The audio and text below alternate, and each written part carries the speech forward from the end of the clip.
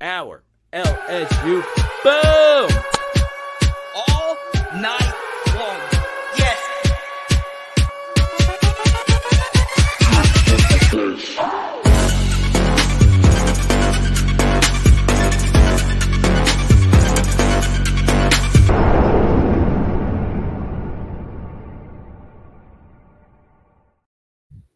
Let's freaking go. Your boy went viral today on Twitter, X, whatever you want to call it, because of the Mekhi Wingo clip that was heard around the world. I didn't think that tweet was going to go viral because, well, I just clipped it because I wanted to talk about it today on the show. And you will see it here in just a second. A relatively terse meeting with Matt House. Loaded show today. We've gotten some breaking news over the past 5 hours here. Brian Thomas Jr. made it official. He's going to the NFL draft. No real shock there. And then, of course, Charles Turner made his announcement to the NFL draft. We felt pretty good about BTJ. Also felt pretty good about Charles Turner when it was pretty clear that his Senior Bowl intentions was to go to Mobile and participate in the premier all-star game for NFL draft prospects. So obviously crazy day. So what I'm going to do, if you're listening to this via podcast, you could go to the Power Hour LSU YouTube page and see this for yourself. But I will play the clip just to start, just to make sure we are all on the same page. Great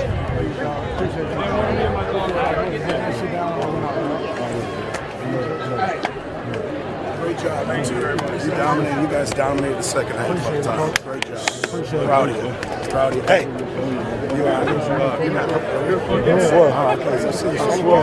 took them shits off out of the game. I'm done with them. I'm done with them.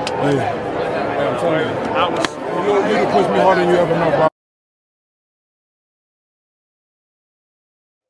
So we have our body language experts out there that took it as a slight to Matt House, that he had this very stoic look on his face. Mekhi Wingo tweeted out a graphic.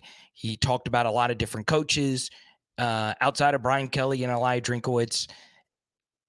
And the only assistant he really didn't mention was Matt House. So take that for what it's worth. The bottom line is, whether you take that body language from those guys as something or nothing, understand this. Matt House was terrible.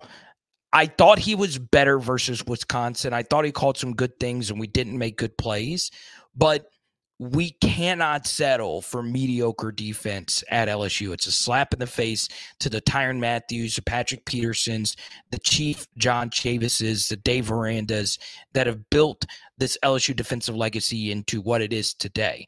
The recently retired Corey Webster even spoke to the DBs before the season, and it didn't work, right?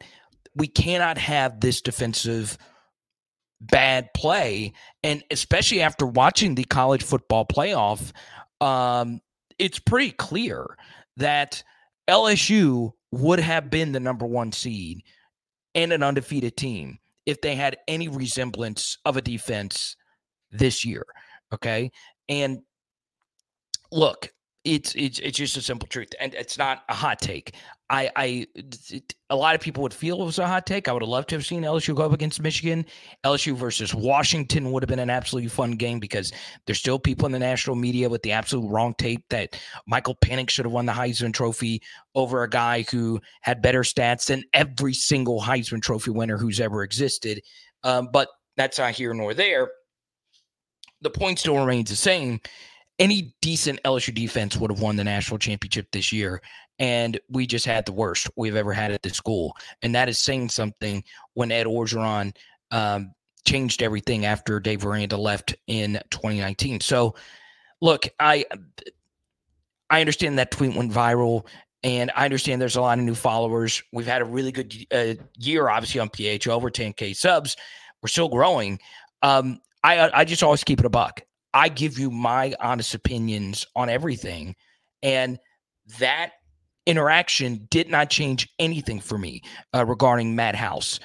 I am more disappointed, though, that Mekhi Wingo is going to the NFL because we desperately could have used him. He was Pro Football Focus's highest graded defender versus Wisconsin. I felt Mason Smith actually had a better game, but still, we're still going to have to wait to see what Mason Smith's going to do. He's got a tough decision coming up as well. So, look, I'll tell you this. If I was an LSU defensive player, I would want all my coaches back because you've had so much turnover with your coaches up to this point. And we do need to do a good job re-recruiting our players back. But the truth is, there needs to be a change at the LSU defensive coordinator position. And it's just tough for me to get there with running it back with Matt House. It's just tough. Yes, people have bad years, but my retort to that, and I've gotten messages and angry emails regarding this, and that's okay. It's part of the job. We're acting like Matt House was Dave Aranda the year before, and he wasn't. I mean, we were bad defensively versus Auburn.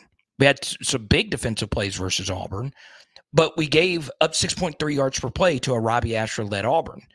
Georgia ran us up and down the field. That's okay. Georgia was an all-time great team, but Texas A&M also ran us up and down the field. Okay. Yes, we had one of the best LSU defensive performances ever versus Bryce Young, and we held Bryce Young to under 50% completions. But still, outside of that, how many elite defensive performances did we have under Matt House in that season? We had some really good second half versus Ole Miss. But still, it's one of those things where I think a change is needed. So no matter what we talk about tonight, nothing is bigger than that decision that Brian Kelly's going to have to make, whether or not you want to bring back Matt House. But there's a lot of positive things I want to talk about. I don't just want to talk about Lance Hurd tonight, but a lot of you want to chat about Lance Hurd. And we're going to get to every single one of your comments tonight. We say hi to the caucus. We say hi to Corrine. Larry, you have been gone. It's good to have you back, man. Lord's Disciple 88. Alan, the winner of the Jaden Daniels photo earlier this month. Brian Thomas Jr. hurts because of Lacey. Because just Lacey. Okay, I see what you're saying. We say hi to Blue Mist, who's had a Billy the Kid, LA mom. I've had an absolutely crazy day. So I tweeted out the clip. It's made its rounds. I'm not really viral on Twitter. We're about to hit 2,000 followers on there. It's not a lot, but still, I'm not a Twitter expert by any stretch of the imagination. We're trying to grow on Facebook. Please share the live stream on Facebook. But obviously, I'm always going to be a YouTube guy. It's my favorite platform. I want to talk about Lance Hurd. I do want to share one interesting fact about Lance Hurd here, just to give you a little insight. Now, there have been a lot of people, and I mean a lot, that have reached out to me for my thoughts on Lance Hurd because we did a big interview with them before the season. Okay. I like Lance Hurd. I enjoyed my day with them. I have not really talked to him since that day. I'm just being honest. Okay. There are some players I do speak to, but I've not really spoken to Lance since that day. And I really enjoyed Lance Hurd. I do want to put you in his shoes just for a second. Obviously, he wants to play at LSU. He's from Louisiana. But let me give you a fact. Lance Hurd, who barely played this year, was an all-SEC offensive lineman. Okay? Did you know that when Lance Hurd put his name in the transfer portal today, he became the number one offensive tackle in the portal per On3 expert Clark Brooks? Now, you all have your opinions of Clark Brooks. I know Clark fairly well. We've texted back and forth a few times, and we've done a few radio segments together. He really knows ball. That's all there is to it. He's probably the best ball knower on that site, and that's saying something. There's some really talented people that work there. He has Lance Hurd as number one transfer portal tackle. Now, think about that. He's rarely played. Lance Hurd has barely played at LSU, okay? And he is immediately the number one offensive tackle in the portal, all right? Now, what do we know about offensive tackle? It is a premium position. there is not an offensive down played with you not on the field, okay? And you're immediately the number one tackle in the portal. What does that tell you? That means he's going to start wherever he decides to go, unless he decides to come back to LSU. What does Lance Hurd know about his current situation at LSU? Well, he doesn't know if he's going to start next year. Emory Jones and Will Campbell are as good as it gets, basically, outside of a few other offensive tackles in the country. I think Will Campbell is the best tackle in the country, but I'm very biased. Number 55 for Washington is a really good player. Banks at Texas is a good player. But look, I just got to be real, man. Lance Hurd probably wants to go somewhere where he can for sure play. And wherever he's going to go, he is going to get a good check. Okay. I do feel market dynamics are at play here. And if you know entering the portal, you're the number one guy there, and you know you're going to have a lot of suitors, what would you do in that situation? Would you maintain your loyalty to LSU? He probably gets a good check already to play at LSU. Or do you want to test a free market and go to where you want to go and for sure start wherever you're going to go? Because if they're going to sign a check for you to go to wherever you're going to go, they are for sure going to start you. Okay. So understand the situation as well, just a little bit. I understand that there's a lot of people out there saying, well, entitlement generation, he doesn't want to compete, and so on and so on and so on. Some of that is probably true. Some of that is probably true because when you signed on to play at LSU, you don't know if you're going to start with Will Campbell and Emory Jones being as good as they are. So you knew going into it that it was going to be a very competitive environment. But I understand it. I get it. And I understand that sounds overly sympathetic to him, but it's not. It's just the truth. Okay. So look, I like LSU over any one player, and I know a fair amount of former and current LSU players. I want all of them to succeed, but we are here because we are fans of LSU. LSU football will move on. And if Lance decides to come back, it is huge. But I would also include that this is the first significant transfer portal entry up to this point. I don't include Sage Ryan into this because Sage Ryan was not a good football player this year for LSU. I am glad he's back because he did some good things in this Wisconsin game. Okay. But at this point, Lance Hurd is by far the most talented player we've had enter the portal. There are plenty of schools that have lost far more talented players in the portal and aren't really in as good of a position to replace that player as LSU is in right now. They do have two dominant offensive tackles. They did just get a really good offensive tackle class led by Ethan Callaway and, of course, Weston Davis. And it was a total 6 offensive lineman class. So, look, we're in a better spot than most would be in this situation. I will acknowledge that Lance Hurd is a very talented player. I will acknowledge that Lance Hurd has been in this channel, and I like Lance. I will also acknowledge that this is a situation where he could go somewhere and get a nice payday and start. Understand all those things are in play here. So I'm not just going to sit here and just trash a guy for looking into other options, but I'm also not going to sit here and say that it's the end of the world that we're losing him. Still a big loss. Still a big loss. Okay? Now, before we get into a few other comments, I do want to start with this one from a patron, the Caucus. I appreciate your patronage and supporting us. Go to the patreon.com/LSU football. You get my for sure hardcore objective grades on every single position group from yesterday's game versus Wisconsin. We're obviously going to discuss this game at length. Okay. What are my thoughts about Lance Hurd playing guard? I understand wanting to play your spot, but that guard role work for him? He is an offensive tackle. I don't really think he's a guard. I don't.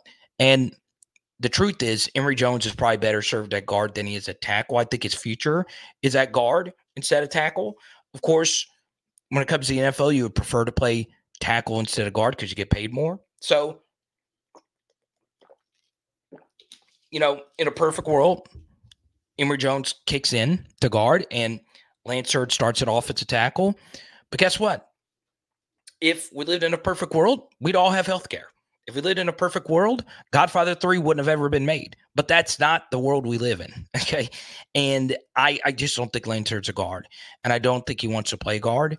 And you just got to keep this in mind. And this is so important, and it's important to also take off our purple and gold glasses to understand his situation. He's barely played, and once he entered his name in the transfer portal, he immediately became the best offensive tackle in the portal. This is a supply and demand situation. He is a smart guy. He understands that there are people out there that will pay for what many consider to be the second most important player on your offense and the second most important player on your team, which is your left tackle, okay? Or just an offensive tackle in general. So understand that. That's part of this as well. It's rare that you're in a spot where an offensive tackle as talented as him is not starting at LSU, okay? But that's where we are right now, okay? Let's talk some Garrett Nussmeier. We'll get to as many of your questions as you possibly can. As always, for those of you that super chat, I really do appreciate it. You're the one that helps put food on my table. It goes a long way. I have had a lot of things go my way recently. I am very blessed to enter the new year. I got some absolutely ridiculous news on New Year's Eve, and I might share it with you later tonight. I might not, because this channel is not about me. It's about LSU football, and it's about you, okay? But if we do have time, we'll get to it a little bit later with our friends, once again, at Underdog Fantasy. Really appreciate them. But I do have a lot to get to as far as this LSU football team is concerned. And normally I write out an outline. I wasn't able to today because something happened to me today. And it's rare you get these opportunities. It's rare these opportunities are presented to me. But I do have friends in the coaching industry, okay? And we're going to get to Jordan Jefferson. He announced that, according to Jason here, that he has entered the NFL draft. A lot of these entries are happening while I go live. Right before this live stream began, Charles Turner dropped his graphic. So if you guys can verify that for me and let me know if other guys are entering, because I'm focused in on you, okay? Now, I want to share a Garrett Nussmeier's story here today. I was at home today and got a phone call, and it was a buddy of mine in the coaching industry who is a professional play caller in Europe. Okay, it's not NFL Europe, it's not anything crazy, but he is a professional play caller and quarterback coach. Okay, and he was in town, and he said, "Hey, can I come over, come hang, and talk ball?" So I was like, "Okay, cool." I obviously wanted to do a film study. I have pushed the film study for the LSU-Wisconsin game to Sunday night. All right, that's what we normally do film study. It'll be on Sunday night, okay? So I had him over, and we discussed Garrett Nussmeier, broke down some clips. He showed me some things with his offensive schemes, and he got my opinion on some of it, which was cool. Never thought that would happen, but that's cool. And we watched Garrett Nussmeier. We also watched Nico for Tennessee because I'm a big Nico fan, and I wanted someone smarter than me to break Nico down to make sure I'm not gassing him up too much. But obviously we talked Garrett Nussmeier, and he loves Garrett Nussmeier. And, you know, he broke some things down for me that I'm going to share in the film study on Sunday. And I keep going back to this with Garrett Nussmeier's ability to get people lined up with the game on the line. I go back to that one thing that just kept standing out to me. The final touchdown to BTJ was a situation where Garrett, with the play clock running out, got us in the right spot. So think about a QB who would normally be in his first start. A coach would have to burn a timeout with the play clock going down because we were close. We don't want to lose 5 yards in the red zone. Losing 5 yards in the red zone is bad, right? So we didn't have to burn a timeout. Garrett got everybody lined up and threw a very tough pass. It was open, but he threw it was also tough because, you know, BTJ got hit right when he caught it. But it was there. It's a throw he should make. But you got to think about the time, the situation. It's your first start. You really want to win, really want to impress everyone. And it was that one thing that stood out to this guy that I met with today. Okay. And I just always go back to those intangibles, man. Those intangibles count for something to me.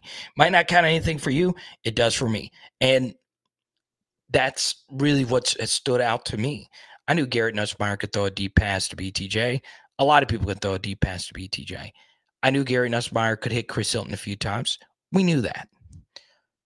But to actually see him lead us in a comeback fashion to victory is nothing short of sensational, especially considering he had a rough first quarter, missing guys, trying to do a little too much, and a pick to end the first half that should have never been thrown.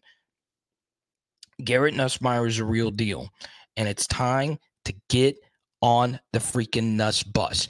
I'm not talking about a yellow bus. I'm not talking about a Greyhound. I'm not talking about Jerome Notre Dame freaking Bettis. I'm talking about the freaking Nuss bus. This isn't a bus anyway. This is a freaking freight train coming for the 12-team college football playoff. So a big day for him, big day for Chris Hilton, big day for Joe Sloan. Okay? Big shout out to those three, and a big day to that LSU offensive line. And we will do a full Nuss film study on Sunday night. Really excited about that. Okay? So I have said what I've wanted to say up to this in the first 20 minutes here. And I've still got a lot left in me. There's a lot of gas left in this freaking tank right here. I am built different tonight. I'm built different. Built different. I don't care what the naysayers say. I don't care what the haters say. I'm coming in hot, baby. Coming in hot.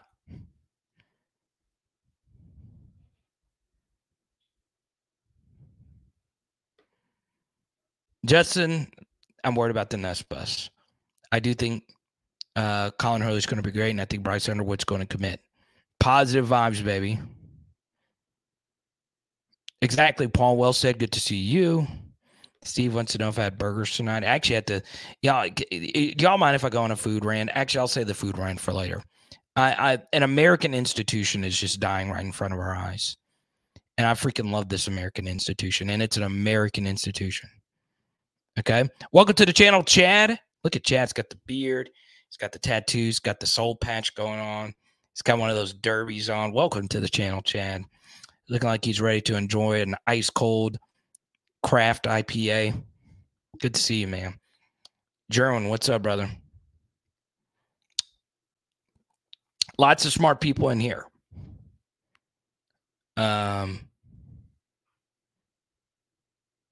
But yes, let me know if Jordan Jefferson for sure entered the draft. I'll just Google it really quickly. I was trying to get a double confirmation. All right.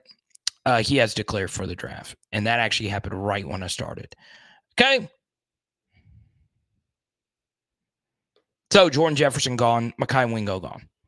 Will Mason Smith come back? I don't know. It's tough. Your peers are leaving. Why not you? Here's what I'll say about Mason Smith's situation. All right. I believe it would do him some good to come back. I do think, though,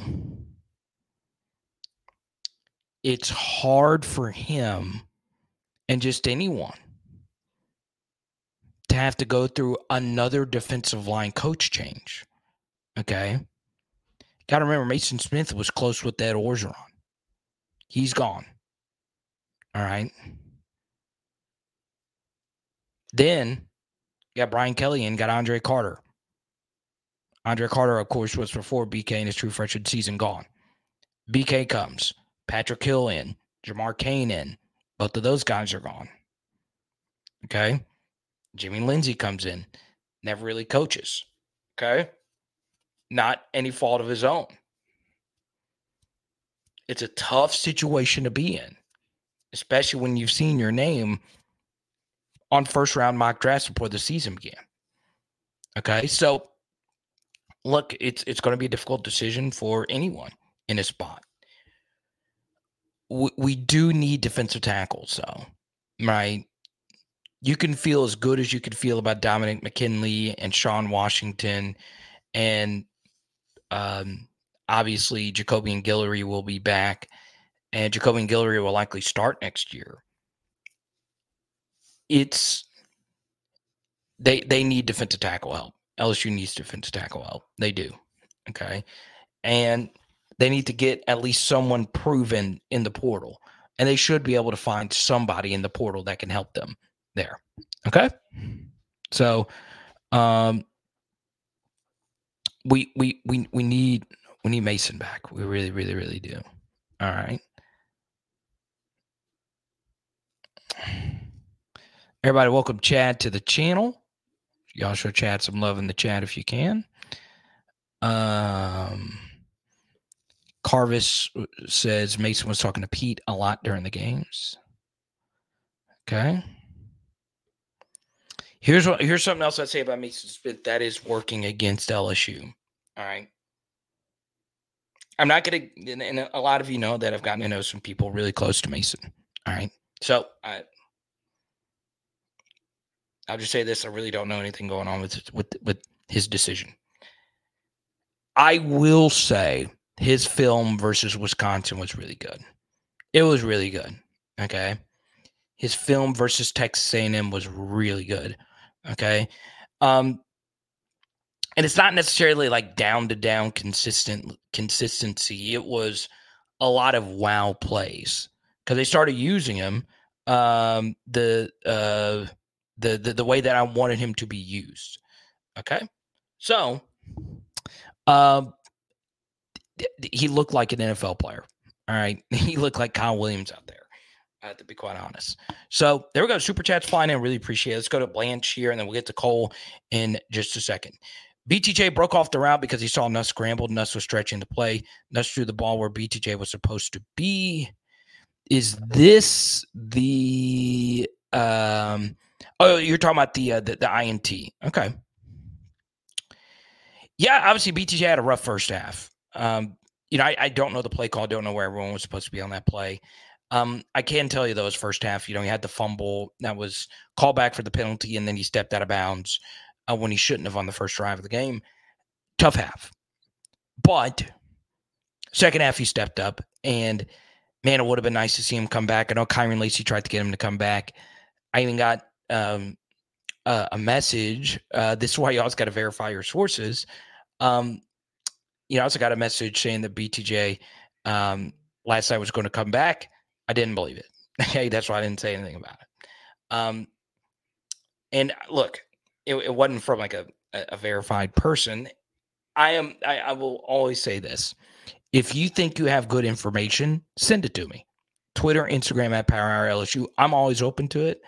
I'm not really a newsbreaker anyway, but I'm always interested in behind the scenes stuff. There was, to me, a case to be made for BTJ to come back. And I think it would have been worth a bag back to get him back. But he's also getting mocked in the first round. Wide receiver class is stacked. I think at worst he is a second-round pick. All right. He had a year 3 breakout. Most teams like wide receivers after a year 3 breakout. So there you go. Let's go to Cole. Carter, BK said at halftime, the guys decided to go back to base defense, and that paid off. Question is, who are the guys, the players? House? Okay. So I shared this on Blake's show a little bit earlier. Most of my focus has been on the LSU offense. I'm putting my defensive side rewatch back, okay, for a lot of different reasons. Yesterday was kind of a weird day because normally when an LSU game ends, I'm immediately watching the game again after my live stream. But yesterday was also the college football playoff, and I wasn't going to miss Michigan and Alabama and obviously Washington, Texas. I think a lot of you are watching that game, and I'm pushing the film study back to Sunday. So I've not watched the defensive rewatch. I did watch all the offensive snaps again. to mostly focus in on Garrett Nussmeier. And then, of course, had the OC come in earlier today, and that was a really cool opportunity. I've got to be real with you, man. The defense had opportunities to make plays. Tough game for Ashton Stamps. Really tough. But I'm going to defend him. He shouldn't be playing. 3-star true freshman DBs should never be starting at LSU. It should never be the case. Derek Stingley, sure. And that's nothing against Ashton Stamps. He was always a year 2 guy. So I'm not going to get on to him for that. I think Toviano's more of a safety. He had some rough, snaps. But one thing I can say with near 100% certainty, and only these 2 young men can answer this question, I felt they played hard. I can't say that about every corner who has played and started at LSU. So at least they went down freaking swinging. We had opportunities to make plays defensively, and Tanner Mordecai had the game of his life. But our defense made stops when we needed to towards the end, and I give them a lot of credit for that. I also will say Luke Fickell was terrible on 4th down. If I'm going up against a bad defense and a good offense, I want to be super aggressive on 4th down, right? Because you're going up against a bad defense, especially one that's shown the propensity to jump off sides. So at least hard count it, okay? I thought Fickell was terrible on the 4th down decisions, which helped us with our stops. I like that. You want to punt and get the football back to our offense, which is significantly better on that side of the football? Sure. Okay? Sure. And one more thing about Ashton Stamps. He did tweet this out earlier today, and I understand that players don't ever like to use this as excuses. Most notably, Jaden Daniels hated to use this as an excuse. But Ashton Stamps did say something about a surgery he was about to have. Okay? Now, really think about this situation. A 3-star DB as a true freshman playing hurt. That lets you know the status of our defensive back room. All right? It's unacceptable where we are right now, and we can't stand for that. You're an LSU fan. Sure, you're not a coach. Sure, you're not a player or a staff or anything like that. But you're a fan of LSU football. This is a premier destination for defensive talent. Premier. Our brand identity was built on the back of defenses. Okay? Can't have this. Just can't have this. And it starts at the top with the defensive coordinator. And to a certain degree, Brian Kelly. He's got to make a change. Got to. All right?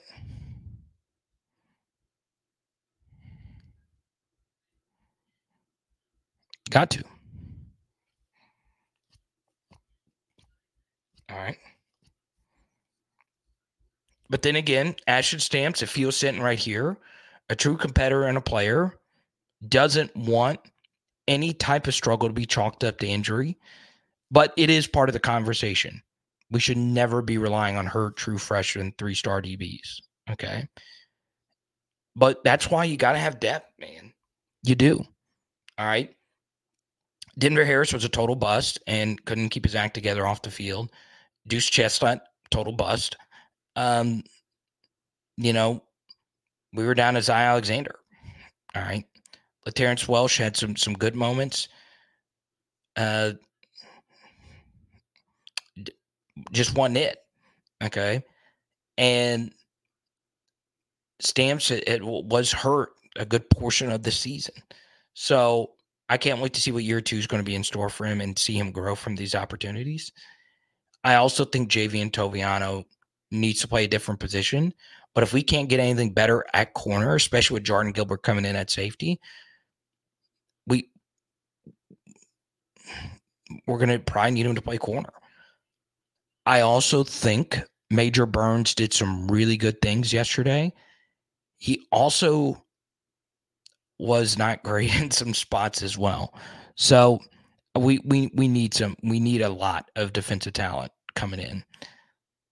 Now, what I would say to the whole defensive scheme question, and this is very important, and I want you to really focus in right now.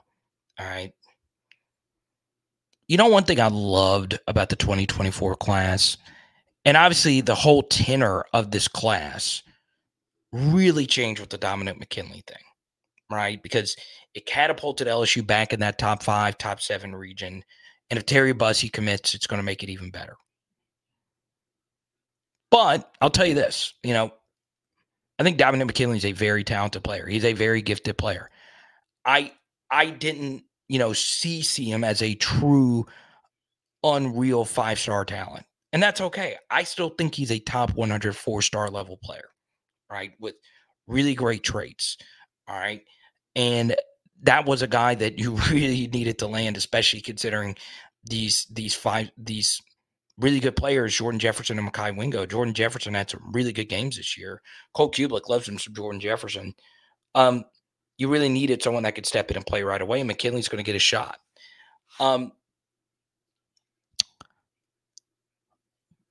One thing I really liked about the 2024 class, though, was it wasn't a shiny class, right? There were so many people that have said, was this a down year in Louisiana?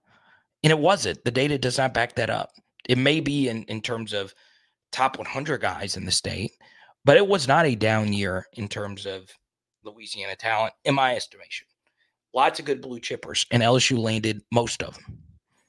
Kylan Billion had a really good day today at the All-American camps. Let me include one thing about the 2024 crop. If you're a defensive player and you are signed to LSU for the class of 2024, there has never, and I mean ever, in the history of this program, been an opportunity for true freshmen to start at all 3 levels of the defense. Okay? Brian Kelly has already made it known that this portal class is not going to be as big as it was in years past. And this class just saw the defense have one of its worst years in the history of LSU football. If you are a defensive recruit, you are in the best spot you possibly could be in. Playing time is there. And it doesn't matter if you are a 5-star like a Dominic McKinley, or it doesn't matter if you're a 3-star like a PJ Woodland. There is plenty of playing time to go around. Okay? Plenty. So, look, Terry Bussey, if defense is in his future, he's obviously a freak. He's also a really good basketball player, apparently. You're telling Terry Bussey, hey, dude, what are you doing? It's your shot. You can play big time snaps on defense year one. He probably could on offense too. He's really special. But I'm telling you, if it could be any one of these defensive recruits. Joel Rogers, no one really chats about Joel Rogers, right? Dude's a hitter. A lot of the focus is on Deshaun McBride, and for good reason. Never has there been a better time. And I actually wanted to spend a good part of the live stream talking about that, but I'm going to save it because we got all off season to talk about this incoming freshman class. Okay. And we do welcome in Wire to Wire watching on Twitter. Worst defensive year ever, and you still won 10-3. All right. Caucus is a big Juwan Johnson guy. What's up, Sibs? Good to see you. Congrats, man. On the great season for Texas. I know you. I know it was a tough loss. This is a really good question, Jared Carter. It's JD5 playing in the Senior Bowl. All right, so let's have a Senior Bowl discussion here with Jaden. We do have a lot of viewers in Mobile, and if Jaden is playing in the Senior Bowl, I really do want to go. Okay, LSU's going to have a lot of representation at the Senior Bowl, especially considering juniors are able to go. So, Yeah. I mean, so Jaden got a Senior Bowl invite, and the clips were tweeted out and all that stuff. I am not sure if he's going to play in the Senior Bowl. I think a Senior Bowl quarterback plays in the Senior Bowl if you're not a guaranteed first rounder. The NFL is a copycat league.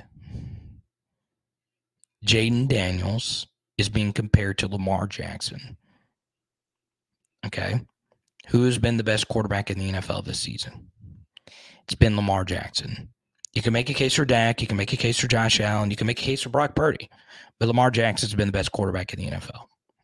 Okay. The NFL's a copycat league. Jaden is the closest thing we've seen to Lamar Jackson.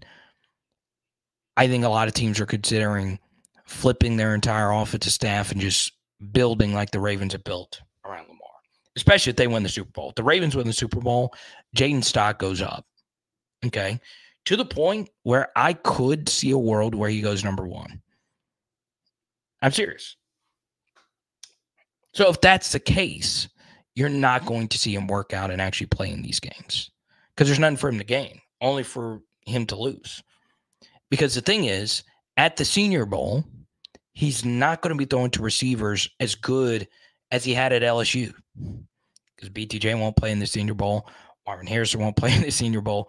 And sure as hell, Malik Neighbors ain't going to play in the Senior Bowl. Because they're juniors. Even though juniors can go to the Senior Bowl now, which is kind of weird. But I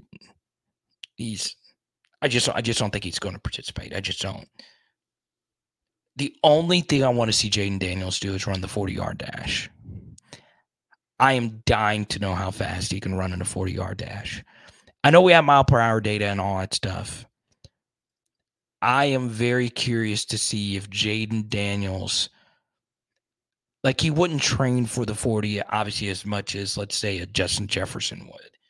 But I am curious to see if he could run in that 4.38 range that Justin and Jamar ran at LSU's Pro Day.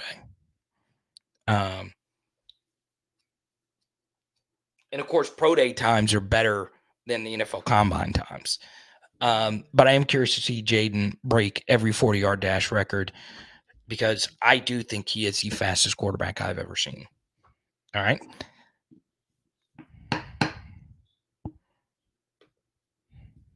Good to see Mike on Twitter.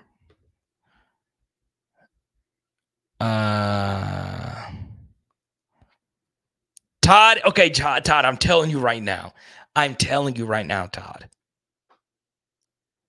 Why are you doing this again? For those that know exactly what I'm talking about, why would you do this, Todd? I don't care if the Pelicans were winning 138-20. Todd, you're the kiss of death when it comes to freaking the Pelicans. Don't tweet that crap out, bro. What are you doing? My parents are at the game, and I don't want them to see the worst collapse in NBA history. Now it's for sure going to happen since Todd did that. And you just ruined my flow. I just want to focus in on LSU. I didn't want to look at the Pelicans game. Todd, why would you do that, bro? I'm serious. Why would you do that? Oh my goodness, dude, you are. I'm telling you, you did just light me up. Like, why? I don't care how much they're up. Shut it. Freaking shut it. Okay?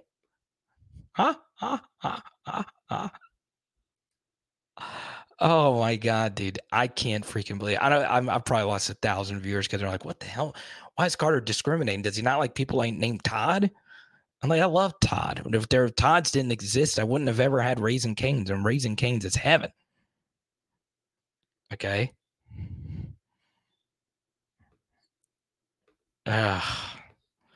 Esteban thinks it's block-worthy. So for those that don't know, Todd, a few weeks ago, I'm locked in, doing my LSU crap. Okay.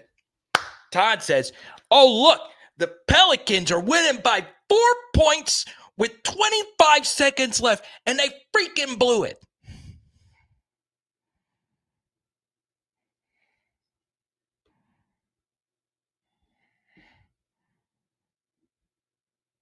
Who's faster than Jaden Daniels, Hemi? You tell me. You tell me. Is it Lamar Jackson? Is it Michael Vick? Probably Michael Vick. Probably Michael Vick, for being honest. It's one of those three. It's one of those three. You know who else was fast was Nick Marshall, the Auburn quarterback. That dude can run. Jalen Milroe's fast too. But I think Jaden's my guy. All right. So back on track here. All right.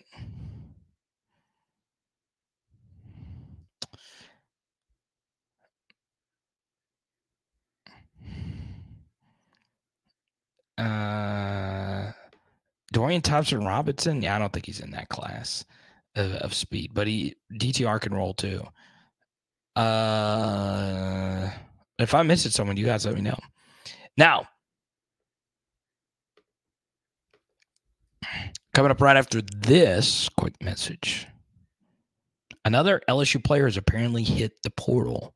PHL Nation. Oh, yeah, baby. You know about Louisiana Controls. They've been showing us love throughout this college football season, and I'm looking for you to do the same when it comes to your energy management commercial HVAC needs. It is all with our buddies who have been doing this for over 40 years. Yes, that is 4 decades. You know this Louisiana weather gets crazy. Go to LouisianaControls.com or call 225-924-4990, baby. Let's go. All right, so Shaz Preston is in the portal. Alabama receiver, okay? Top 100 recruit from the state of Louisiana, all right? And obviously LSU wanted him. He went to St. James High School. And obviously that's where Savion Jones went. That's where current LSU wide receiver Kai Prian is from, okay? And look, Shaz Preston has not really played in Alabama. Okay. He's not really played. That doesn't mean he can't play. It is hard to play wide receiver at any Power 5 institution, much less Alabama. Okay. And LSU brought in Aaron Anderson from Alabama.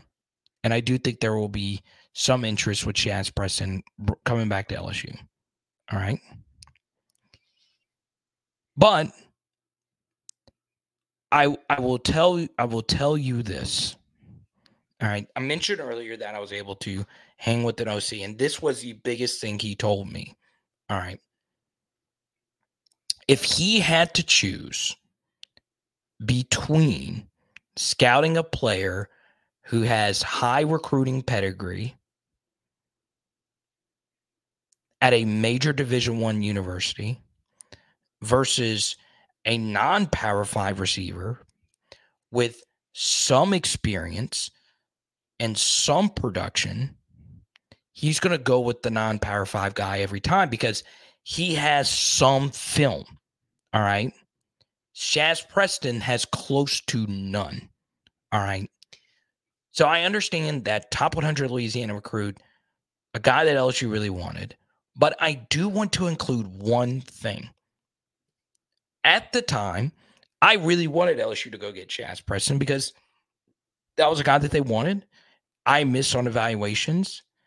That's perfectly fine. The only wide receiver I liked in that crop was Xavion Thomas. Okay. They were all a part of the same recruiting class. Let me make sure with that. I will make sure we got another super chat coming in. All right. And if I remember correctly, I forget a lot of things, right? And Xavion Thomas was a 4-star in the state of Louisiana. Okay. Let me just make sure. I'm pretty sure Shaz Preston was in that recruiting class with Kendrick Law and Aaron Anderson. Okay. And he was. All right. So Xavion was the only wide receiver that I was just like, God, I would go after him. And Kendrick Law played a lot for Alabama in the in the Rose Bowl. He didn't really do a whole lot. He didn't really do a whole lot this season. And thus far, Zamian Thomas has been the best receiver out of any of them. And we got him coming in, okay? I think to play wide receiver at LSU, to transfer somebody in, I would lean towards guys that have actually produced. But if LSU wants to go get Chaz Preston and bring him in because he was, a top 100 recruit, go get him, okay? Go get him. But right now, that's not somebody that I would put on the high priority list, okay? Let's go to Tommy with the Super Chat. Appreciate it, Tommy. He's got a Super Bowl ring on. That's big time. At least I'm thinking that's a Super Bowl ring. Wish our DBs hit like Michigan's. We need to emphasize tackling drills this offseason. Okay. I was actually going to save this for later.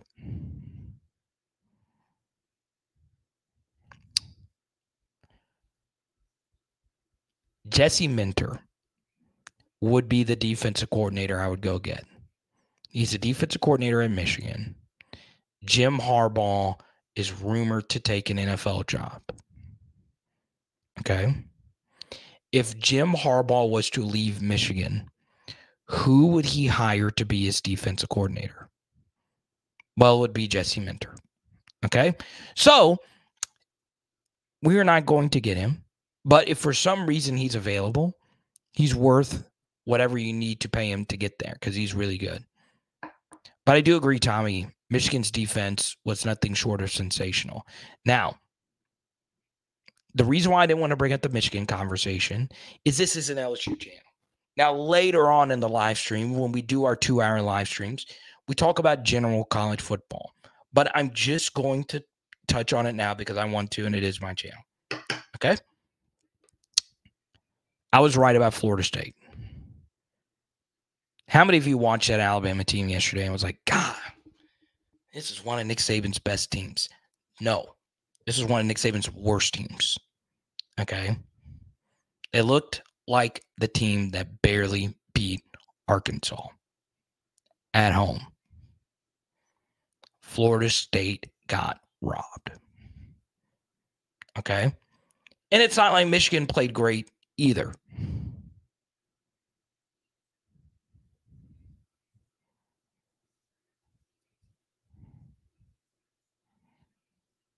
So, take that for what it's worth.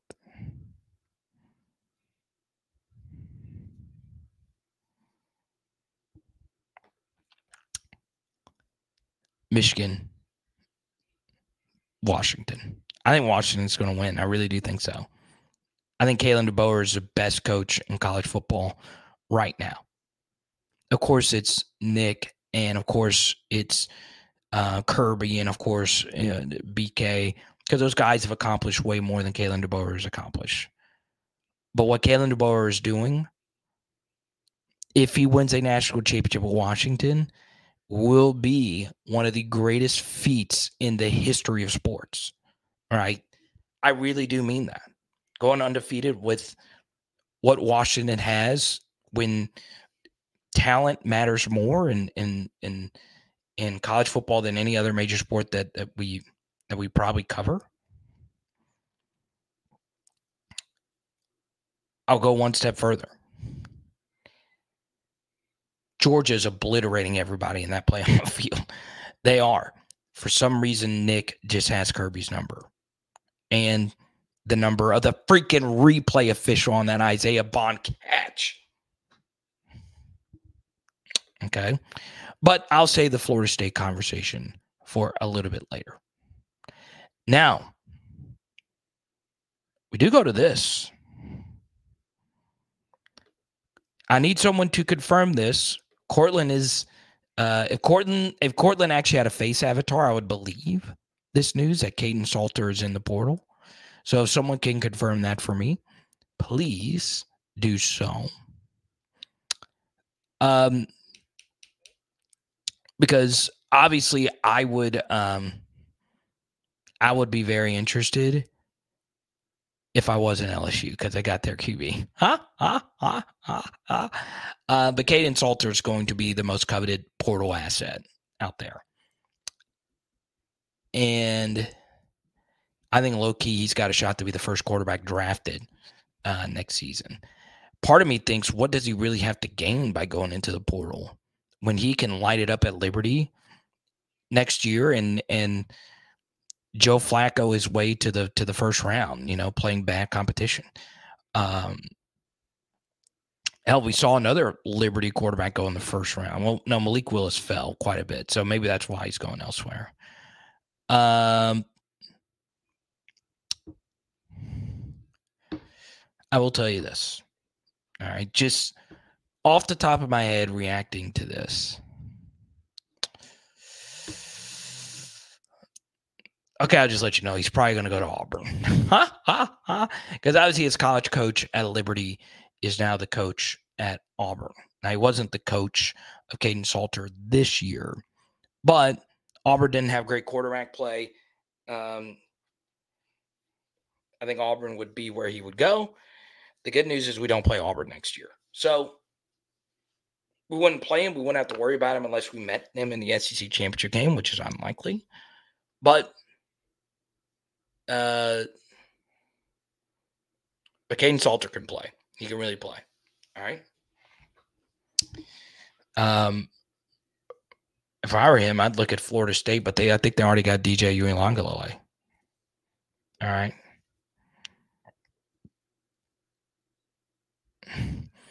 Exotic Pig, welcome. Carter, could you give a quick recap of the Tigers that have hit the portal? All right. I can. All right. I'm going to give you the Cliff Notes version here. And it'll be very brief. There's really only been one significant player that has hit the portal, and that is Lance Hurd. Everyone else was good with potential, but really nobody significant. All right. Honestly, I know this might be unpopular. I think Jackson Howard is probably the guy that I think had the potential to be something. He's actually going to Wisconsin of all places. But up to this point, nobody really significant. Okay. So I don't want to go through all that because most of the players are kind of old news when it comes to that, but good to see you, Exotic Pig. All right.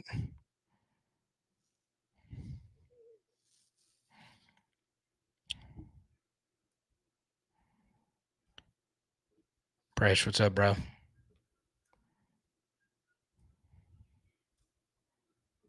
Great minds think alike, Danny girl. I'm telling you, if y'all really pay attention, Danny and I are oftentimes on the same page on a lot of stuff.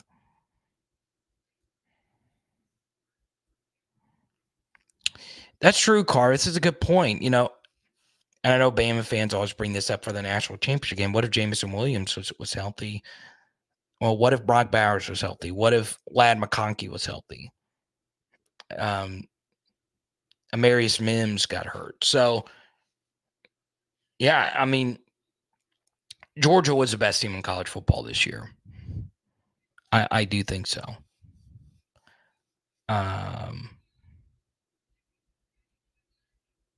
But what did I say about Jackson Howard? No. I meant to say Jackson McGohan. Did I accidentally say Jackson Howard? Jackson McGohan, the tight end who went to Wisconsin. My apologies. Okay.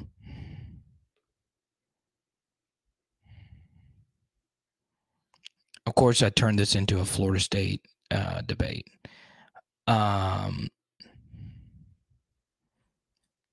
Chad, this would be my retort to that. FSU's best game was against LSU. They looked mediocre the rest of the season, just found ways to win. Okay, well, what did Washington do this year? Oh, they barely beat Arizona State. They barely beat Stanford. Not many teams are able to blow out every single team that they play, right? Like, it's crazy to think otherwise. Look at this. Now this is crazy. I thought December was going to be a massive year for my merch, and apparently it wasn't. Okay, I didn't really sell anything merch-wise. But I did just get a T-shirt order. I appreciate it, man. These web bills are crazy. And this one was by Mike. That's cool, man. A former player hooking it up. I really appreciate that. It goes a long way, brother. All right.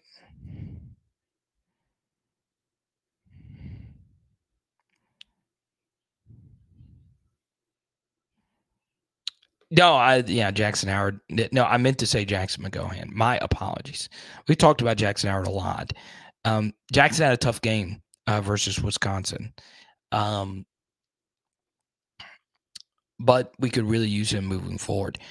One thing that's very interesting about Jackson Howard, when I watched him, okay, now this is just me, all right. I kind of liked him as a tight end. I'm serious. Like his tight end stuff was actually really good, and I thought it was actually a little bit better than his defensive stuff. I'm very interested in him as a tight end. I know we're kind of loaded there, but offensively, he also played some quarterback in high school, and obviously he's not a QB, but I'm open. I'm just saying I'm open for him to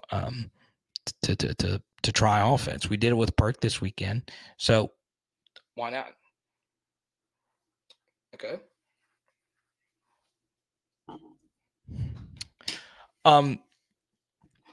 One final thing on the Florida State debate. Here's my thing about you guys making the Florida State versus Alabama argument with the backup quarterback thing. It just goes back to, do we really want to do the slippery slope thing with this? Okay. With the backup quarterback, and do we really want some random linebacker from North Alabama deciding a multi-billion-dollar enterprise? That's not what I want to happen. The results on the field have to matter. I don't think you want that to happen, right? Just one random injury, okay? I'm just going to say this, and I'm a believer in peaks, all right? Washington's peak is really high. Like, if you watch the Washington and Texas game closely, you can clearly see that Washington was better. You can see Michael Penix being one of the better college quarterbacks in the modern era. Their peak is really high. Jordan Travis's peak was also very high. Okay. And, that's something, right? Like when they played us, they were so clearly better than us in that second half. LSU was a good 10-3 football team with a legendary quarterback. Okay, I know it was the first game of the season, and if we replayed them, it'd be a better game, I would think. But look, you can't tell me if Florida State was still healthy. All right, if Florida State was still healthy with Jordan Travis, they were already trying to put Florida State ahead of Alabama before that, right? The national media was already doing that. Florida State was a better team than Alabama this year when Jordan Travis was their quarterback. Well, Carter, the ACC is the ACC. Stop it. Freaking stop that. Yes, no, duh. You're not telling anyone anything about the ACC being better than the SEC. Okay? The truth is, freaking Jordan Travis and Florida State at their peak were as good as any team that I've seen this year in college football. Okay? And when they ran the table, they deserved an opportunity to be in the playoff, regardless if Jordan Travis didn't have any legs. Okay? Let's go to Sibley. On3 is a platform that pretends to give players their valuation or worth on the open market. Unlike the pros, there is no comparative data to base these valuations on. Is it bogus?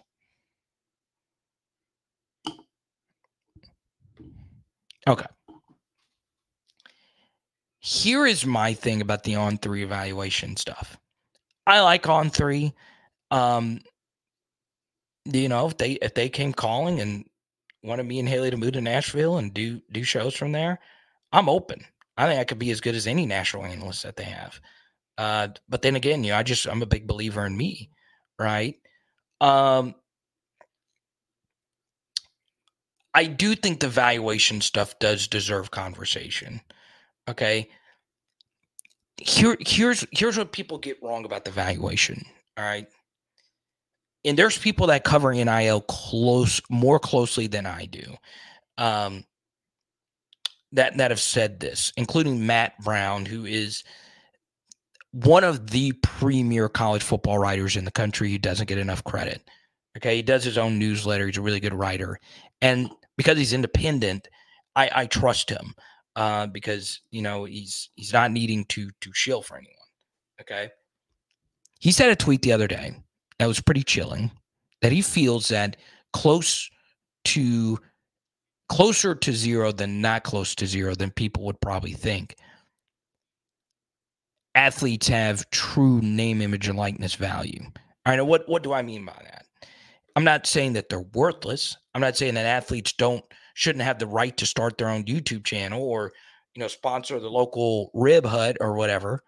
But, a sponsorship with the local rib hut doesn't pay you $50,000 a year. Okay. It's just how it is, right? You're not going to give the rib hut $50,000 worth of business, right? For them to just break even on that deal. Okay. So these valuations aren't really name, image, and likeness valuations. I feel they're market evaluations for your value to the team based on your talent. Okay. In other words, what is a deserving salary for your business? Okay. Let's use Lance Hurd as a perfect example. If he chooses to not come back to LSU, he's going to go somewhere and make a lot of money. All right. And play. Because he's really gifted. I like Lance a lot. Get it? Lance a lot. Yeah, anyway, Lance has been on the channel. I obviously defended him earlier, and it's probably not going to be well received to a certain degree. But Lance has, I think, 2,000 followers on social media, which isn't bad. Obviously, it's a lot for someone like you or I, but it's not really a lot, right? So what is his name, image, and likeness valuation for a company? It's probably not a lot. Okay. There's not many Tyrann Matthews, Johnny Manziel needle movers out there, right? That have this amazing marketability.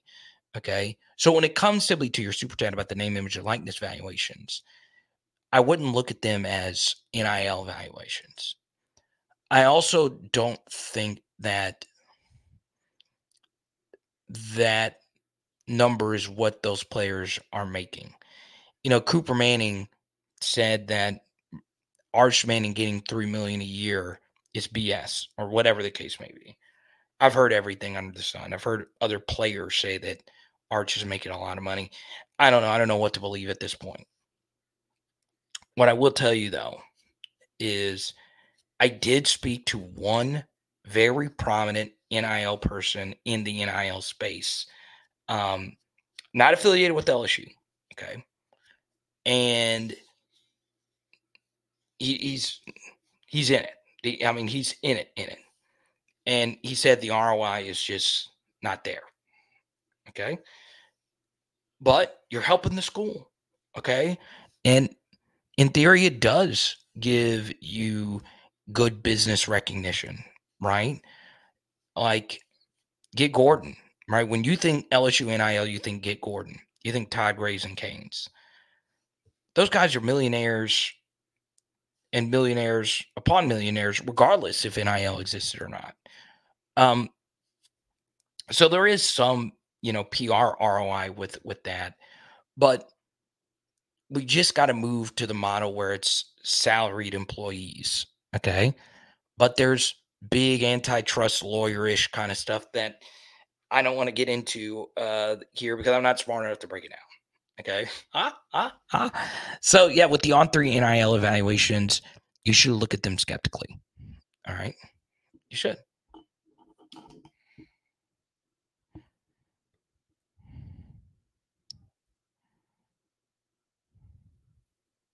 All right. Jared, thank you for the super chat. Appreciate you. Okay.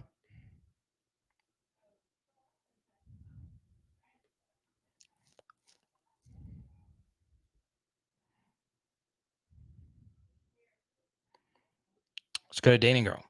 Why is everyone tiptoeing around Perkins? We call it the defense, but Perkins had a tough game against Wisconsin, and no one has mentioned it. Yeah, so and this isn't me copping out of this question, Danny. I've not done my defensive rewatch. I shared why a little bit earlier. I'm not sure if you were there. I've only done really an offensive rewatch because of my circumstances today. So I won't go too deep into who really had a great game and who didn't. But it's obviously clear that Wingo had a big game and Mason Smith had a big game because they made the big plays at the end.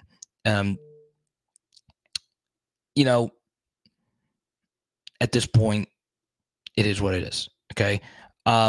So on Sunday, I will be as brutally honest about this defense for the Sunday night film study. But I'm not giving Harold Perkins a pass. He did score a rushing touchdown, which obviously is really good.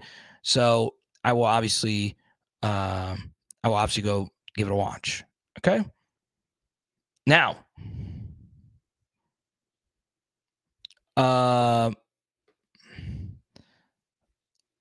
let's see here. All right. Austin Osbury has committed to LSU. Auburn safety / hybrid linebacker. That's breaking news. And Jalen Brown has entered the transfer portal via Hayes Fawcett and On3. All right. The Osbury thing is actually really shocking to me. I was always told that LSU was just never going to be the destination for him. That's really good. All right. I've not been able to watch any Austin Osbury at this point, so I'm not going to tell you if it's a home run. I really don't know what all he did this year for Auburn. But I like the Auburn secondary. Jalen Simpson was really good for them. So I don't know how much Austin Osbury even played this year for Auburn. I didn't really see him. So maybe he did play more. I don't sit and watch a lot of Auburn. So there you go. Jalen Brown is in the portal. Not really a shock for me. I always felt he was a year 2 guy. I did not think he was a top 100 wide receiver recruit. I think I had him graded around middle of the pack in this recruiting class. I would like to have him back because he is a true speedster who can open up the top of a defense.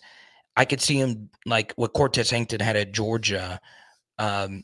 Georgia had a wide receiver by the name of Anais Smith. I think he was actually after Cortez Hankton, but still, Georgia has a wide receiver by the name of Anais Smith that's very similar to Jalen Brown. And I think with some seasoning, he could have actually gotten to that next point. But Jalen Brown for me was the wide receiver. He was tied for the wide receiver 3 in this class behind Kyle Parker and Shelton Sampson, even though the services, I think, had Jalen Brown as the number 1 receiver. So I wish Jalen nothing but the best. Obviously, out of Miami, he's going to have a lot of suitors because at one time he was a can't-miss 5-star prospect. But I've always said this. There are some positions that I will look at a little bit more harshly, and one of those positions is wide receiver. Just because the standard at LSU is just really high to play wide receiver. It is actually higher at that position more than any other. Because, if anybody that watched Jack Bech play as a true freshman, you would have never thought he would have been gone the very next season or after the very next season. But that's how tough it is. If he played any other position, he would still be here and probably be an all-SEC level player. It's just hard. It's really hard to earn targets, right? And Jalen Brown probably wants targets and playing time. So let's see a lot of news flying in. Chad says Jelani Watkins is going to be better. Yeah, Teddy, I have no idea. Maybe he did, maybe he didn't. I don't think I ever really watched him play. Maybe this was in the works for LSU and I didn't know.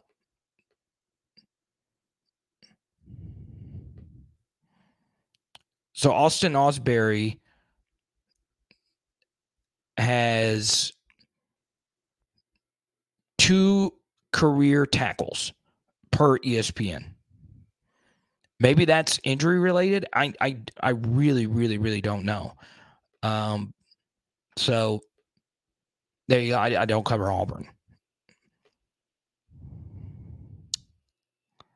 But I'm open.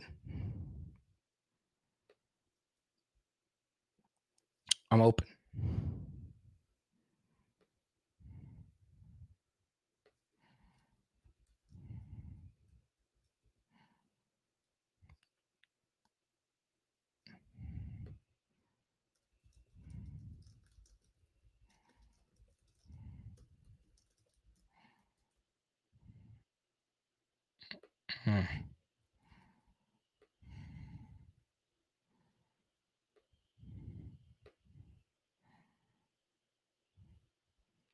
Parker, welcome, bro. Good to see you.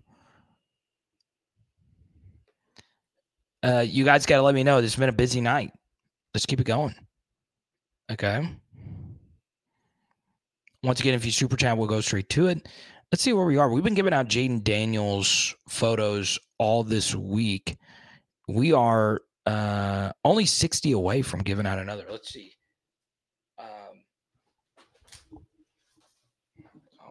Let me find something here.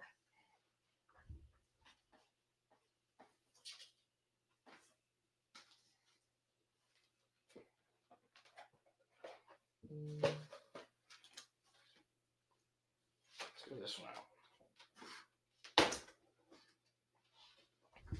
Look at this.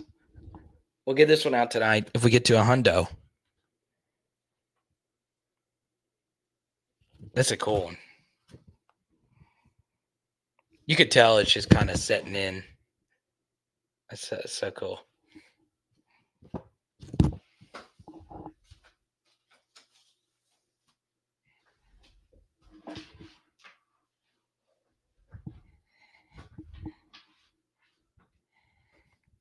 Scudorobi, 1969 Super Chat again. The year of my birth. How did you know that?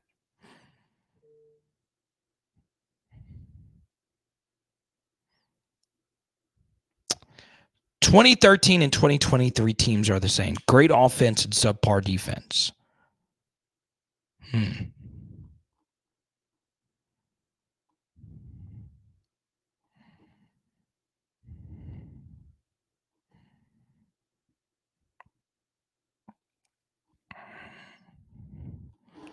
me go back to 2013 LSU. Obviously, 2013 LSU, my favorite player on that team is Jeremy Hill. I'm glad to call Jeremy a friend. Obviously, Jarvis, Odell, and those guys are really good football players. Who is that defense? Obviously, the game that you're probably thinking of is the Georgia game. I don't know if I could call it subpar defense. I don't, because 2013 defense, that's Jalen Mills, Lamine Barrow, Daryl Simon. I mean, that defense was fine, right? Is Daryl Simon on that defense?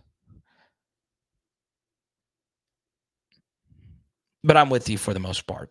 2013, we were better offensively than we were defensively. And there you go. That defense was Jamarie Roscoe,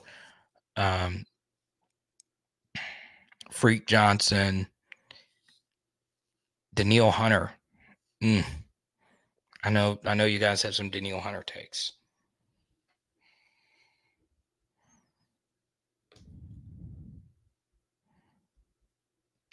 Where do I get all this merch from? Todd, I'm a collector. I'm very lucky that I have donors that actually send it to me to give out on the channel. Okay. Some of these donors, and I'm glad you brought this up, Todd, just happen to be the friends that we have at the Arklatex Card and Memorabilia Show, February 17, 10 a.m. to 5 p.m.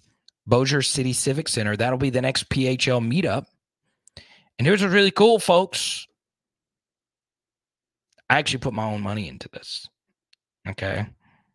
I drive there. They're not paying me to tell you to come to this. I just believe it's a good place to hang out because we're going to not have one. We're not going to have two. We're not going to have three. We're going to have 4 LSU signees there.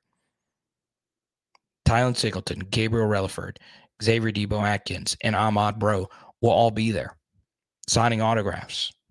Okay. And hopefully all 4 will be on PHL. Really excited about that opportunity. Okay. So February 17th, even if you're not in North Louisiana, it is worth getting a hotel and coming to the event because it's free of charge to come to. Autos, I think, are 10 or 15 or something like that. But I'll be giving away a bunch of my merch as we always do, and memorabilia like we always do on the channel. So there you go. Let's keep it going.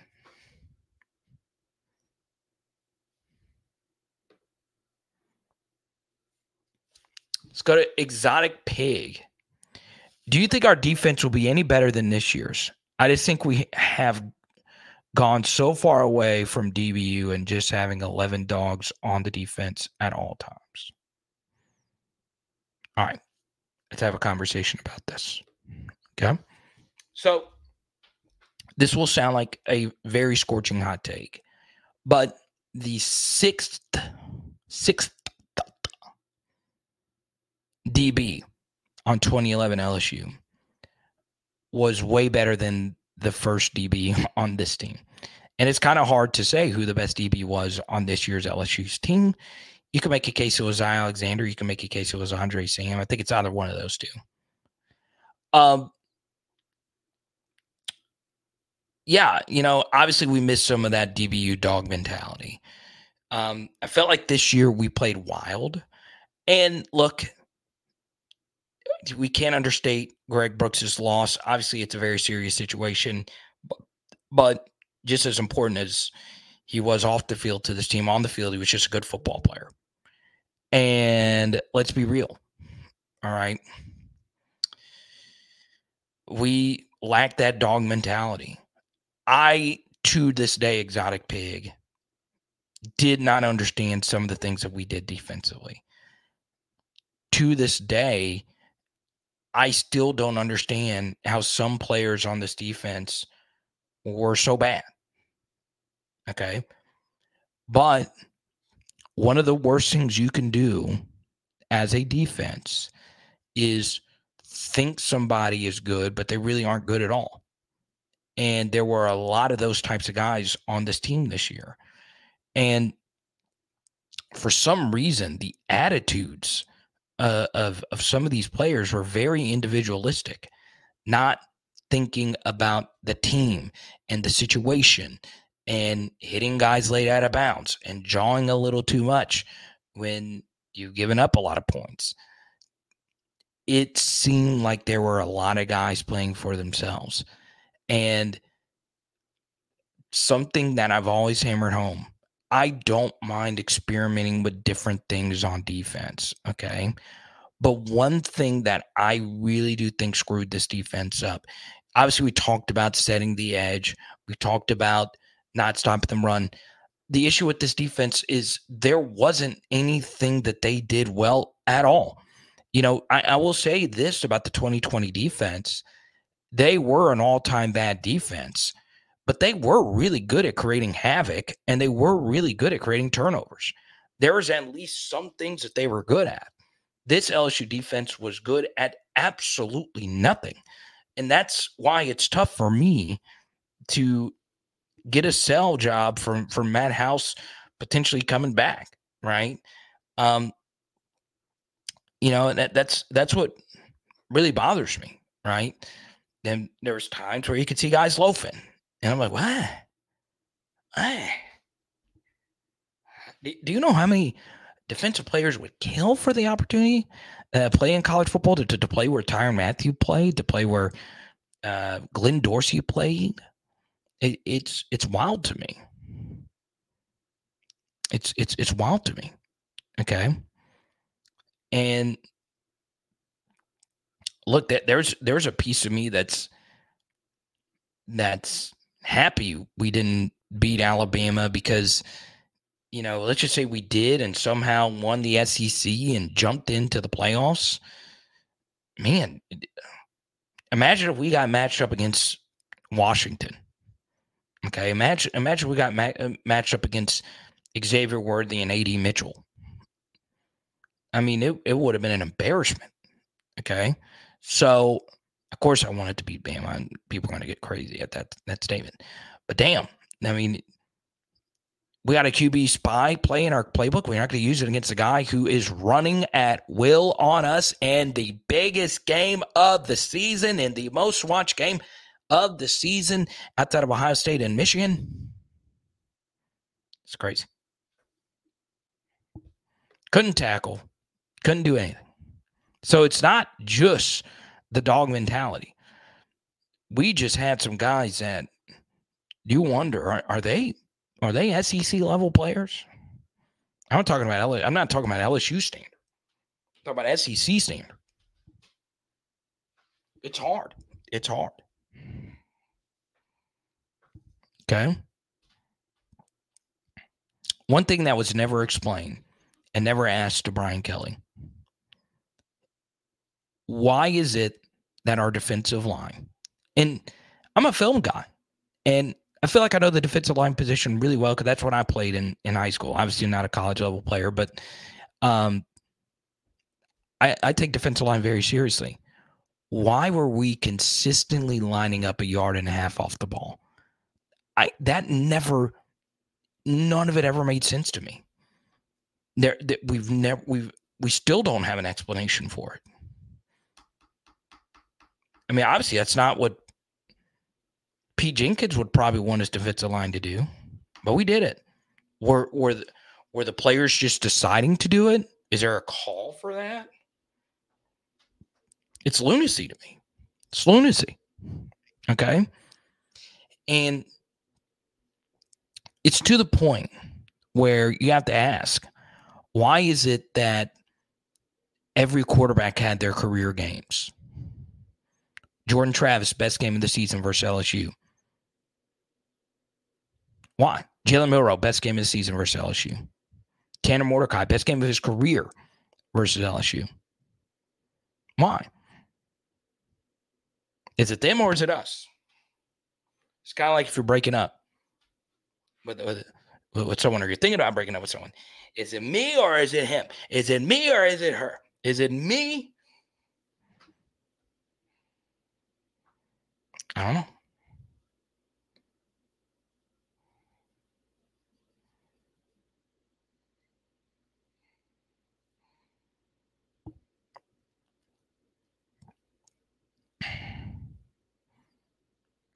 Edward O says defense won us 4 games in 2022. But guess what? I don't care. It means nothing to me. I say nothing. It means something. I was happy that was the case. So defense, let's see, what 4 games did the defense win us? Okay. Arkansas game, of course. I'll give it that. Backup quarterback, but still, give it that. Auburn game, they averaged 6.3 yards per play. It's kind of tough for me to sell that. But we did make some big, explosive defensive turnovers. So I'll give you that one. Alabama game for certain. Okay. And then I think the last game you would argue is Mississippi State. It's also kind of a tough sell for me. Mississippi State dropped a lot of wide open passes. A lot. And that was also kind of a perk game. Yeah. But that's not here nor there.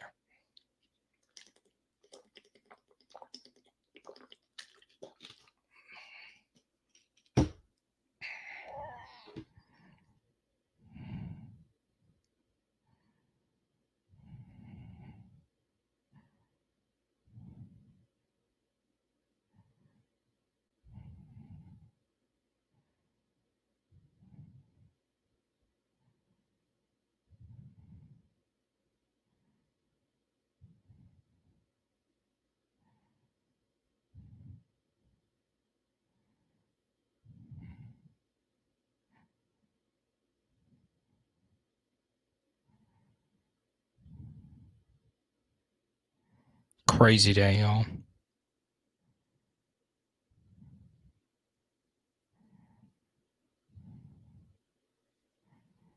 Crazy freaking day.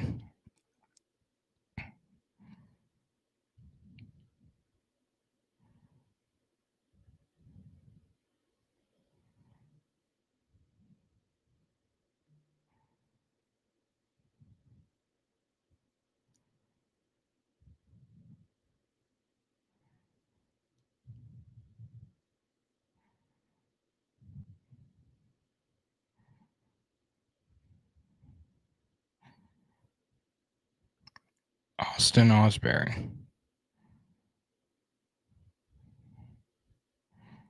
Okay. Looks like Jair Brown, the transfer from Ohio State, is about to commit as well. He's from New Orleans. I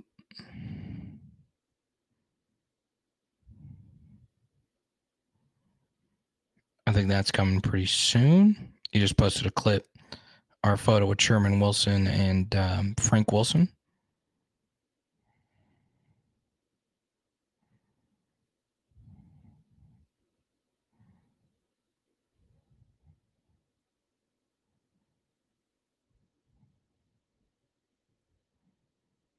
Okay.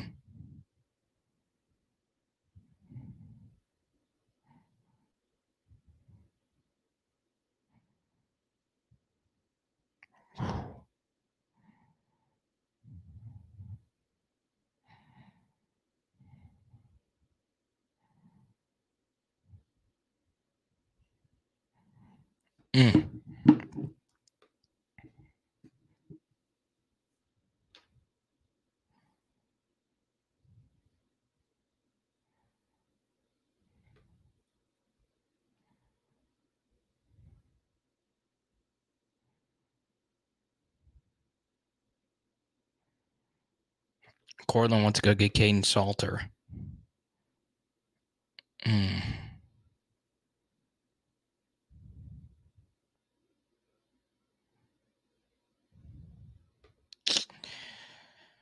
Yeah, true. And Mordecai at SMU was fine. You want to get technical? I can get down with that chance.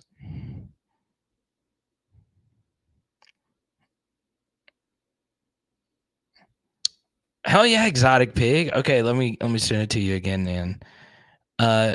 Yeah, man. I'm that's about the same distance I have to go, so you can make a day trip out of it.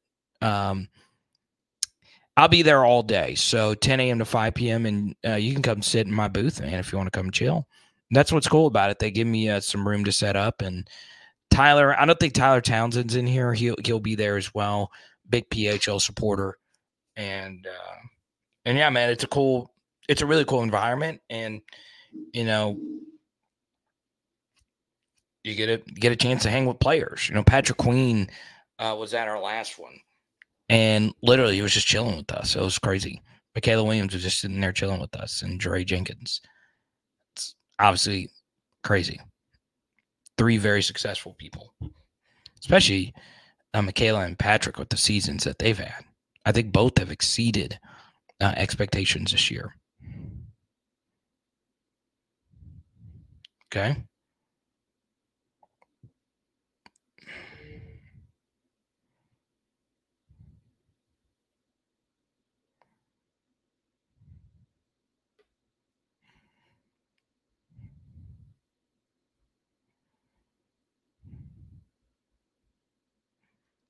Now, here's what we're going to do. In the next 10 to 15 minutes, I'll take as many questions as we possibly can. If you super chat, we'll keep the party moving. Okay.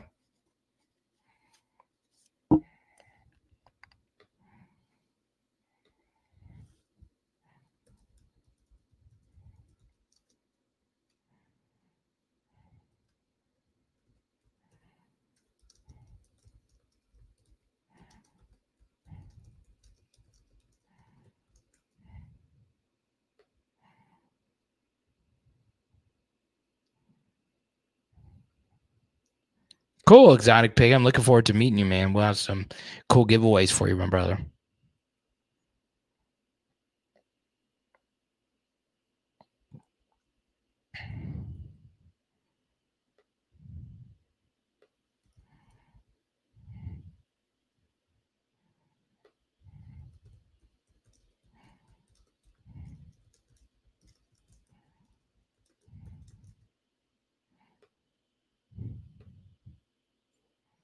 What's up, TT? I know you'll be there, man. If you're off work, obviously, but it's an all-day event, so if I don't see you, I get really sad. I look at Tyler rocking the PHO merch he got on powerhourlsu.com. It's not just Tyler, it's his kid. I got to meet Tyler and his kid. We got to take a photo together, and I still have it. I cherish it. It's really cool. Some young PHLers. So, yeah, that's a photo I just saw on Twitter, and obviously I'm working the phones right now. I do think he's about to commit, though. Let's go to Dwayne. Dwayne, I appreciate all your cash outs, and it goes a long way. I know you don't look for status or anything like that, but cash apps and Venmos are always the best because it goes straight to me, 100% of it, and I'm able to get it instantly. Normally, if I get a super chat, I got to wait till the 21st, but I love super chats as well, and it's also easier to do that. Do we hold on to DeCorian more next year? Yes. I feel pretty good about that one. Okay, if Cortez Hankton is still at LSU, I still feel pretty good about that. And he will be. Which leads us to this next super chat from Roby. I appreciate it. Do I think Cortez Hankton stays? After we receive the bowl game as OC, would he go back to just coaching receivers? He will be the co-offensive coordinator with Joso. Now, in a perfect world, does Cortez Hankton want to be a play caller himself with full 100% autonomy? I'm sure he does. But this is what one Georgia source told me when he came over to LSU, and I really do trust this guy. He knows a lot about football. Okay. He always felt Cortez Hankton was going to be a head coach pretty quickly. And he also felt that Cortez Hankton's stay at LSU wouldn't be long because he crushes interviews because he's a very affable guy. They thought this one person believes he's head coach material. So here's the situation that Cortez Hankton is in as far as his career is concerned. I don't know his career aspirations. I don't. But he makes $900,000 a year. I'm repeating, he makes $900,000 a year. Now, he does not actually call the plays. He is the co-offensive coordinator now, and he's also the passing game coordinator. There is a piece of him that probably wants to go be the 100% coordinator, but there's probably a piece of him that wants to go be a head coach. Do I think Cortez Hankton could be a Division I head coach without ever actually being an OC? Abso-freaking-lutely. So, look, if he were to go be the full OC somewhere where the pay is going to be probably around what he already makes and have way more responsibility, sure, go do that. But it would be too lateral, especially when I think he's got a shot to be a head coach without ever actually calling the shots. Okay? ADs like to do things that are popular. Cortez Hankton is a very affable, good-looking, successful coach who's won a national championship with Georgia. Okay? I think he's got a good shot of being a head coach in the next 5 years. Might not be at a Mississippi State or something like that. It might be at a Troy or Tulane or something, but I think he's got it if he just stays the course of what he's doing now. And who's to say he's not going to have 50-50 play calling duties with Sloan anyway next year? So there you go.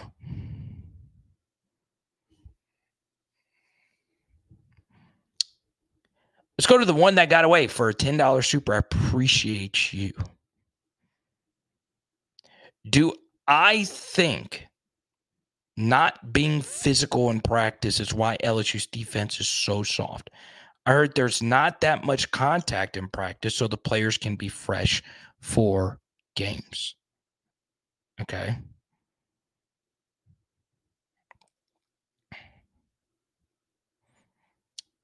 So let me first start with the macro, and then we'll talk about LSU. Okay.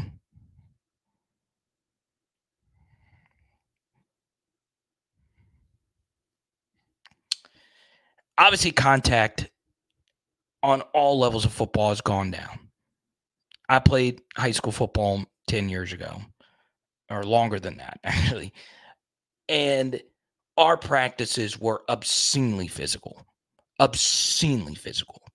I mean, full speed drills, bring people hard to the ground. We're trying to knock each other out kind of stuff. And we were dog tired in games. When I look back on it, it's just crazy. So I was on that end of the spectrum. But even though our teams weren't that good in my final years when I played, we still tackled. I mean, we still played well. I mean, we still were physical on defense, but we were tired. Okay, so you can go too hard. And if you were to hurt someone in practice, it sets you back. So could practices be more physical? Sure. But you have to keep in mind that defenses have been stripped for so long now that all the rules are against them. Now, as far as LSU's practices, yeah, they probably should be more physical because we really sucked at tackling. But it could just be that the guys that we had playing just weren't that good. And I honestly think there's a good piece of me that feels that way. All right. There are some guys that start for this defense that I'm not sure are Power 5 level players. I just don't think so. And I want them to be. All right. I want everybody to succeed at LSU. But it's also important for someone to point this out. I'm not the only one that points this out. Okay. It could just be that. It's not all on Matt House, right? I always ask myself this question, and it's a question that you can answer. You don't have to be an X's and O's person to answer this question. Okay, you just don't. All right. When you watch a football game, how many players are making spectacular plays? I mean, really incredible plays. All right. And to make it even easier for you, let's just say you're not an X's and O's person. A good way to look at a play is, did the play gain the maximum amount of yards available on the play? Or did it gain the minimum? Okay, so perfect example yesterday. Javian Toviano had an unbelievably physical tackle. The play was perfectly blocked, and Toviano had a one-on-one opportunity to tackle someone. He not only tackled him, the running back, who had a full head of steam, did not gain a molecule of extra yardage on the play. We lost the absolute bare minimum. Okay? That goes a long way for me. That shows me upside. That shows me playmaking ability. Yeah, there wasn't a fumble. Yeah, we ended up giving a score later on in the drive. Yeah, Toviano had other really rough moments in the game. But that was a big play for me, okay? There wasn't a whole lot of that. And I go back to the 2020 defense. That was terrible. It was bad. There were still a lot of guys out there that made some absolutely ridiculous plays. This year, there just wasn't a lot of playmaking. Like, there were times where Jordan Jefferson did something ridiculous. Braden Swinson did something ridiculous. Whit Weeks did something ridiculous. Andre Sam did something ridiculous. But those were so few and far between. Okay? Were we in the best spot to make plays? No. Were we physical? No. Were we slow to react to things? Yes. We got to be better. We've got to be better. Pat, who's newer, welcome back. Good to see you, man. I keep going back to the selfie. Goodness gracious. This is what I'm looking for from a photo. You got an LSU hat in the middle of the Rockies or wherever this is.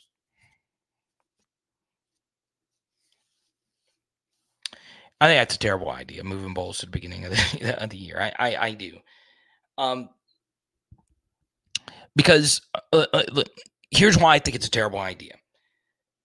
Because a school like Oregon would gain such a massive advantage versus a school like Wisconsin, right? So Oregon got overvalued 11-2 Liberty, and Wisconsin got undervalued LSU at 10 and that's a 10-3 team now, right? So that's a big advantage for Oregon over Wisconsin, right? And the bowl game is a reward for that team, right? So you're rewarding the next year's team with something they had nothing to do with. Now, some of those players had something to do with it, so that's not entirely true. But that iteration of a team had nothing to do with it. And there's so much coaching turnover. So, do I want the next head coach to reap the benefits of the previous coaching staff? I just don't like that idea. And I like Pate. I do. I just don't agree with that decision. But that's a good thing. I've chatted with Pate before on Twitter, and he's obviously really good at what he does. But that's the brilliance of it,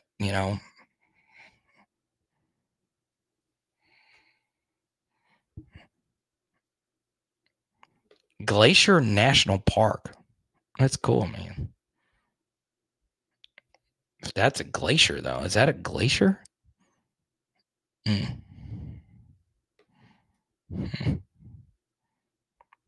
One of my old comedy buddies that I used to mentor had a really good joke about a glacier recently, and he's like really funny now.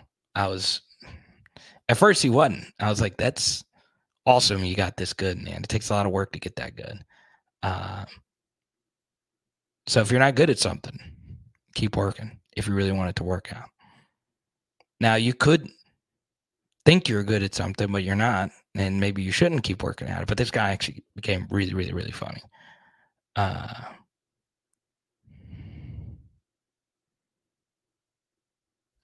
Oh, okay. So it wasn't Pate's idea. They were just discussing it. Okay. Let's go to Alan here. He was a winner earlier this week. Thank you for all your super chats, Alan. It would make sense to move the transfer portal. Yes, it would. But it's the academic calendar that's the issue. Okay. Here's the thing about college football. There's a lot of things that are broken with it. But then again, college football doesn't make sense. None of it makes sense. Like, I'm telling you right now, if you were to go to Europe, which I've done, and try to explain college football to people in Europe, it wouldn't make sense. European soccer makes sense on how they do everything. College football makes no sense. All right? And that's the beauty of it. That's part of what makes it beautiful. Okay? And by far the most nonsensical thing about the sport is the most important portion of your off season is during the season. Okay, let me repeat. The most important part of a college football season is during the season. Okay? I understand. Well, Carter, how can an off season happen during the season? December is the biggest deciding factor of your next season because that's when you sign all your players. That's when the portal opens. And what? About half the teams have a bowl game to prepare for. But that's the most important week of your season, is before the games are over. So, yeah, the portal would make sense.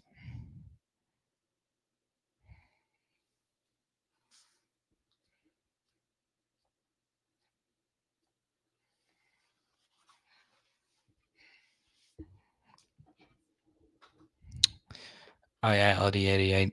I won't tell that story again, because when I tell the story, it makes me burst out into laughter every time, to no failure. I've done it once. I only do it during special. If it's the dead of the off season, I'll tell it again.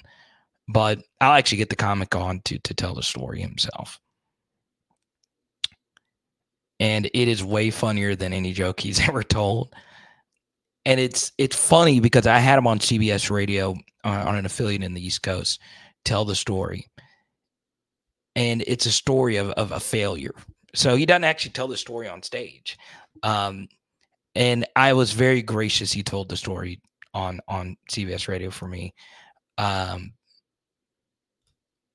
It's just so, I don't even want to think about it, because it really is that good.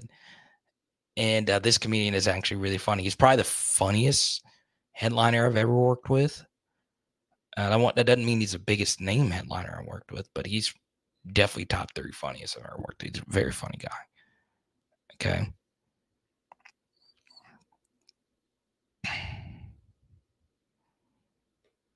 Sure.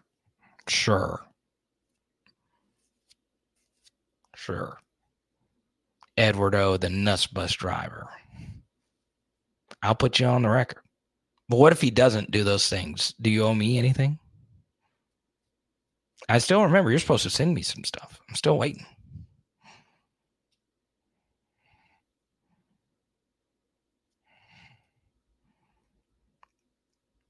If you feel that confident, go put 100 on a parlay there, and you're paying for your kid's college fund.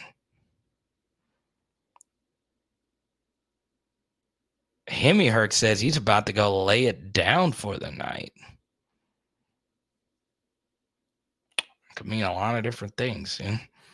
Whatever iteration of that, whoever watching this wants to believe, you go for it. Best of luck. That's bus on the beans. Nah, it's not even Monday.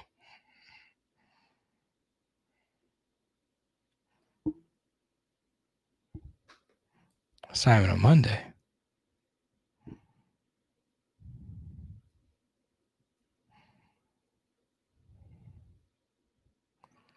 Yeah, I don't know, Peg. It's because it's not aesthetically pleasing.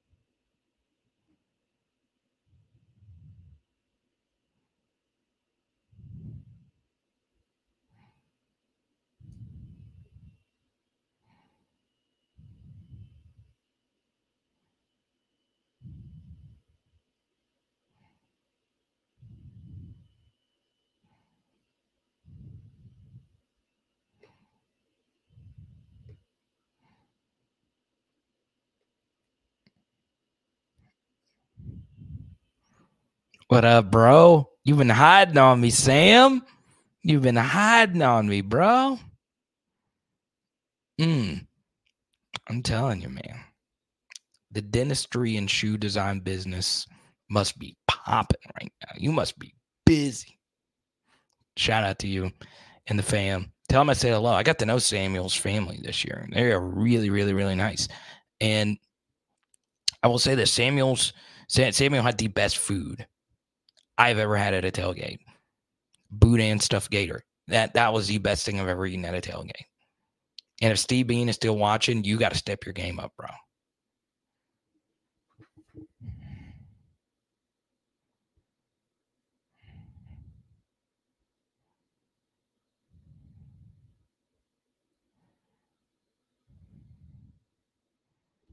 Oh, you want me to give you a hook 'em? Well, Sibby, you hooked me up with some super chats, so I'll say it. Hook 'em. Hook 'em. Y'all are at y'all's lowest point. Actually, your lowest point was, you've had lower points, was the Strong era and the Herman era.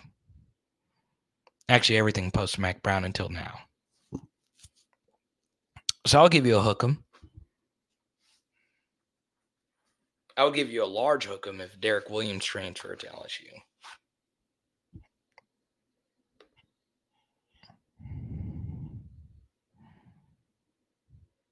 Oh, Samuel! I told you, if Samuel's one of the biggest LSU fans I know. He's been out of the loop and he's back in it. What's up, bro? Lance is in the portal, so he's we don't know.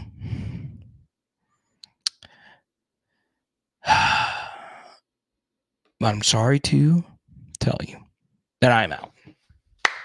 I appreciate each and every one of you. We will be back live tomorrow night at 6 p.m. Central.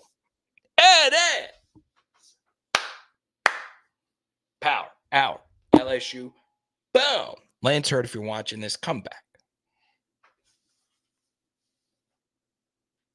And tonight, we're doing Taco Bell. Let's go. Let's go.